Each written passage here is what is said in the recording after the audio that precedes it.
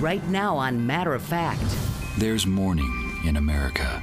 Meet one of the high-profile Republicans behind the unrelenting attack ads targeting President Trump.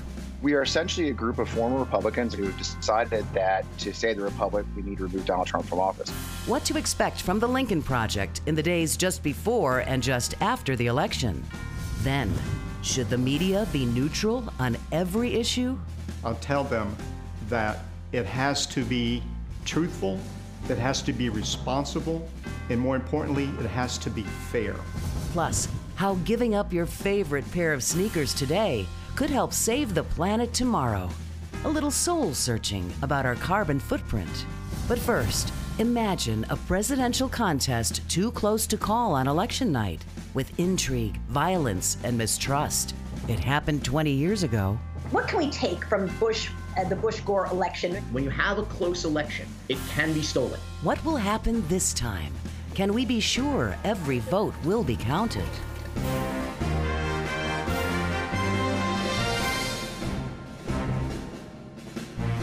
I'm Soledad O'Brien. Welcome to Matter of Fact. 10 days and counting till Election Day, and it's anyone's guess what will happen at the polls on November 3rd, and how long it could take to declare a winner, especially because of the number of mail-in ballots that will need to be counted before the vote can be certified.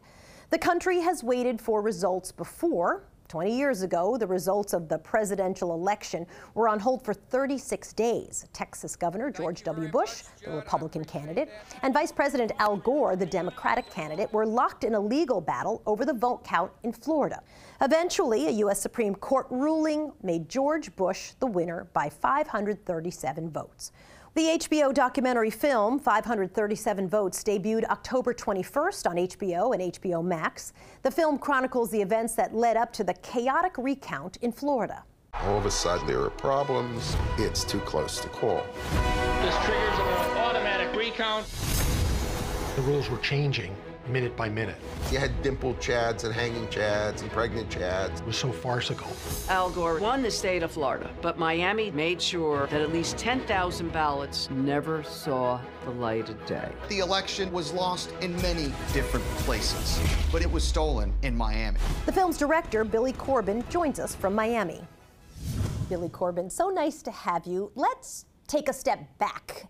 What can we take from the Bush-Gore election, maybe election night, and all that followed, that is applicable today in 2020, do you think? The 2000 presidential election and Florida recount, I think, was a loss of innocence for a lot of Americans when we started to, those of us who were alive for it, began to distrust many of our institutions, be it the media, the Electoral College, the United States Supreme Court. And I think that rift, or that fault line that broke in South Florida in 2000, I think set a tone for partisan politics in this century. And I think it cracked wider and deeper over the last 20 years and really defines where we are now.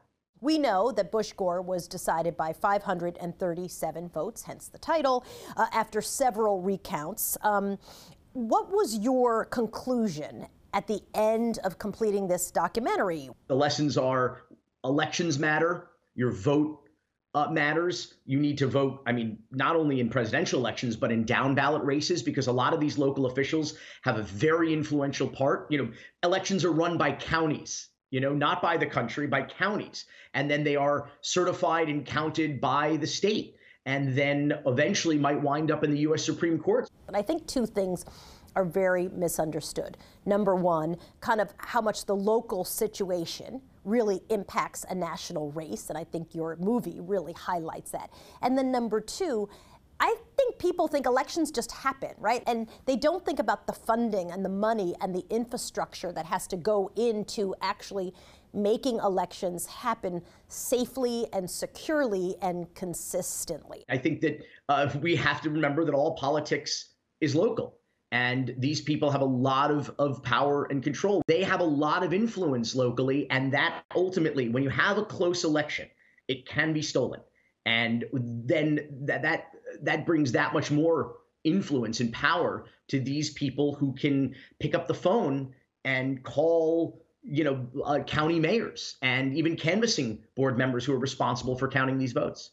Your documentary makes the case that the Elian Gonzalez case, really, about whether or not to return little Elian Gonzalez, who was 5 years old, after he was found alone on the raft, that actually was central to what happened in the election. And I'm curious if you think there's something that is the Elian Gonzalez event in 2020. I don't think there is a direct corollary of the event of Elian Gonzalez to 2020, but I think the demagoguery and the red baiting that took place in the Elian Gonzalez issue is, I mean, very extremely prevalent now. I mean, the falsely labeling your opponents communists or socialists. This movie is being released just really, less than 2 weeks before an election. What's your goal? I'm hoping that people realize you not only have to vote, but you also may have to fight legally and otherwise to have your vote counted. Billy Corben, thanks for joining me. Appreciate it. Thank you. The HBO documentary film, 537 Votes, is now on HBO and HBO Max. Coming up, the country has been captivated by a series of unapologetic attack ads, shrewdly produced by a group of conservative strategists. What's behind this bold move? And later, a look at the plan for vaccinating the nation against COVID-19. Who will be the first and last in line to get the shot?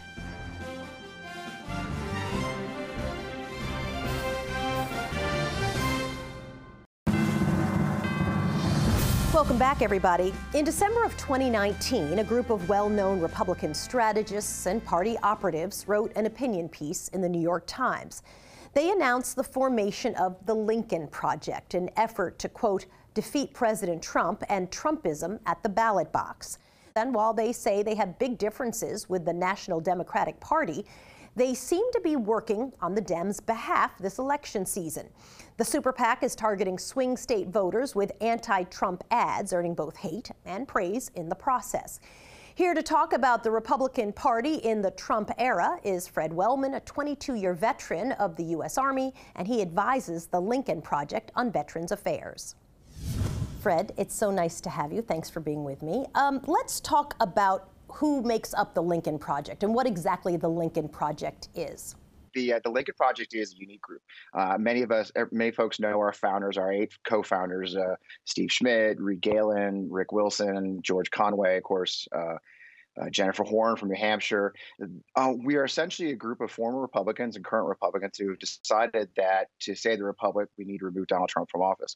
And our mission is simple. We defeat Trump and Trumpism at the ballot box. Some of the issues that your founders have said very publicly, because they're all on Twitter, what they don't like about Trumpism, the bullying, the embrace of white supremacy, the racism, the bigotry at times. What Donald Trump represents is the worst of us as a nation. He seeks out those who, the racist, he seeks out the xenophobia, he seeks out the anger, and he parlays that into power. And it goes against our basic values of decency, and now we'd like to see some bipartisanship once again. It's just not the Republican Party we knew, and it's not America. The racism and the xenophobia and the bigotry didn't start, obviously, with Donald Trump. That, in fact, some of the founders were the actual architects of some of the messaging around campaigns that really, I think it's fair to say, flogged distrust and hatred. So aren't you guys, generally, and I'll say guys, but I mean there's women too, in some ways responsible of this thing that you're now trying to deal with?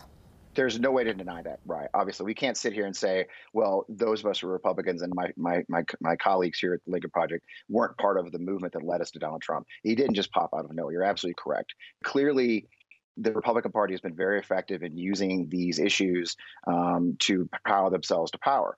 We all recognize that the things we did in the past did lead to these moments. And there's been clearly there's been a reckoning. And I think, people change. I was a Republican my whole life, and then Donald Trump came down the golden escalator and I stopped. And that's why we've made it a very clear mission to, essentially revoke what we did and go forward with a new direction.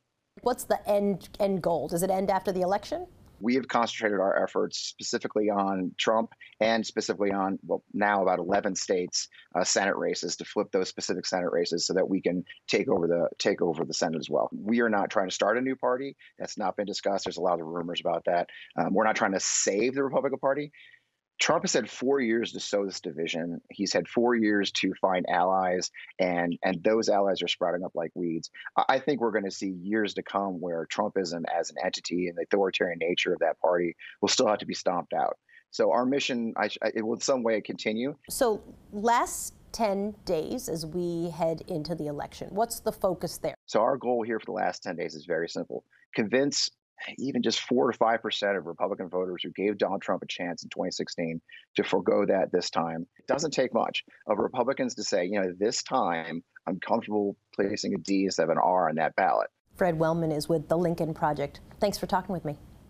Coming up on Matter of Fact, we address the question you've been asking. How do we bring our backgrounds and our viewpoints and our experiences to the stories that we tell and, at the same time, remain fair in our coverage of the day's events? Hear the first-hand accounts of 3 prominent journalists. Plus, your carbon footprint looks a lot like your sneakers. If the sneaker industry was a country, it would be the 17th largest polluter each year.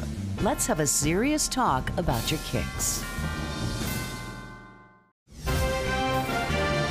Every journalist faces the same challenge. How do we bring our backgrounds and our viewpoints and our experiences to the stories that we tell and, at the same time, remain fair in our coverage of the day's events? As part of the Matter of Fact listening tour, we're examining the issue of bias. Today, we take a look at bias in the media, whether it's real or perceived. To discuss the issue, 3 prominent journalists: Maria Hinojosa, anchor and executive producer of Latino USA on National Public Radio; Luis Rios, the director of photography for the San Antonio Express News; and Matter of Fact correspondent Joey Chen. Thank you to all of you for joining me. Luis, may we begin with you? You've been doing your job as really a documentarian in a lot of ways, a photojournalist, for a long, long time, more than 40 years. Talk to me a little bit about your team that you send out into the field. Are they racially diverse? What kinds of conversations do you have with them about kind of their point of view as they're looking through their cameras? The one conversation that I constantly have, even though we've been doing it for so many years, is to look at the viewfinder, tell me what they're looking at. It's strictly interpretive, obviously, and very subjective in what we do with still photography. It's an incredibly powerful medium. And the one thing that I always preach, and I'm old enough to preach now to them, I'll tell them that it has to be truthful, it has to be responsible, and more importantly, it has to be fair. And in the heat of the moment, and in editing and in shooting, you have to still remember that your job is still to capture that one photo, the 2 photos, the 10 photos that encapsulate the message that was going to go through people's minds the next day. Maria, I want to talk to you for a minute about bias in journalists, because I felt often that as journalists of color, if you will, there was a sense that, well, you're going into the story and you're a Latino, so you're going to be biased, or you're African American, or you're Afro-Latino, you're going to be biased, when the default was that the white journalists didn't have bias, that was something that the journalists of color sort of had to overcome. How was that something that you had to deal with, and how did you deal with it? Oh my God, Soledad, it's the bane of my existence. I write in the book, Once I Was You, about this experience of being a budding journalist, the first Latina employed at NPR in the news division. And so my editor, a white man from the Midwest, said to me, "Oh, come on, Maria, we all know about your agenda." And I was like, "My agenda? What are you talking about?" And he said, "Oh, come on, we all know about your Latino agenda." And I was horrified, and thankfully, Soledad, I was on my toes that moment, and I said, "Well, but then that means that you have a white male agenda." And he said, "No, but it's not the same thing." And I said, "No, it is the same thing. I don't have an agenda. You don't have an agenda. I'm a journalist. Good Latino, bad Latino, whatever, you know, you're not going to like approach a story like that. You're going to approach a community with interest to report."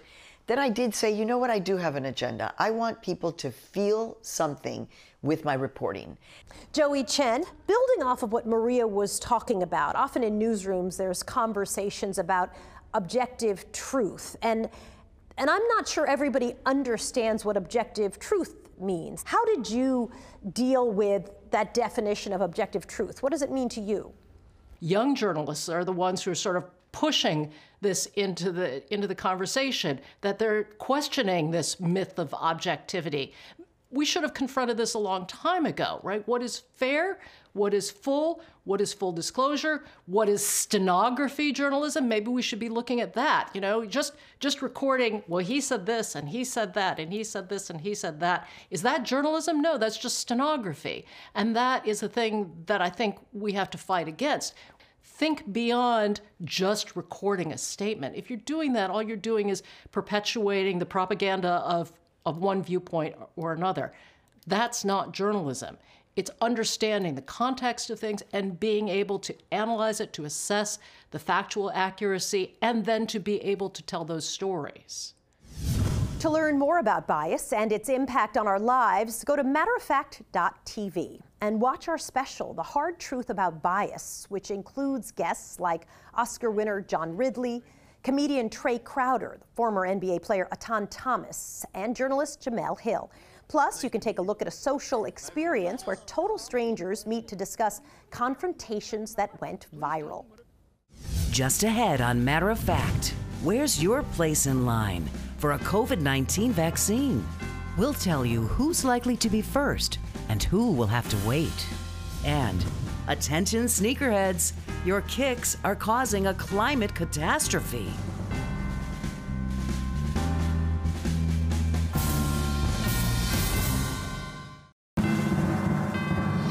Now to a weekly feature we like to call We're Paying Attention, even if you're too busy.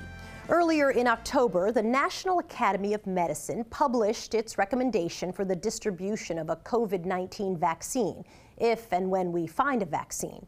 The guidelines should help you see where you'd be in the line. Commissioned by the U.S. Centers for Disease Control and Prevention, the 237-page proposal outlines 4 phases for vaccination. Phase 1 would give priority to healthcare workers and emergency responders and people with underlying health conditions, and also older adults who are living in group settings. Phase 2 includes all the other adults over the age of 65, K-12 teachers, school staff, and childcare workers. Also in this group, essential workers in places where social distancing is difficult. So that would be like group homes or prisons or meatpacking plants. Phase 3 would include children, young adults under the age of 30, and other critical workers. And Phase 4, everybody else. One other note on preparedness, the U.S. government is planning on stockpiling 400 million syringes by the end of December to ensure the ability to give those shots. Next, our love affair with the sneaker. The average American buys 7 pairs of sneakers per year. How our comfort shoes are putting stress on our planet.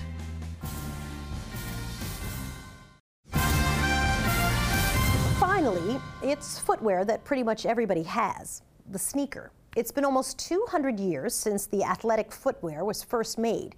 In 1839, Charles Goodyear, yeah, that Goodyear, invented vulcanized rubber, which helped create the foundation of what was eventually called the sneaker.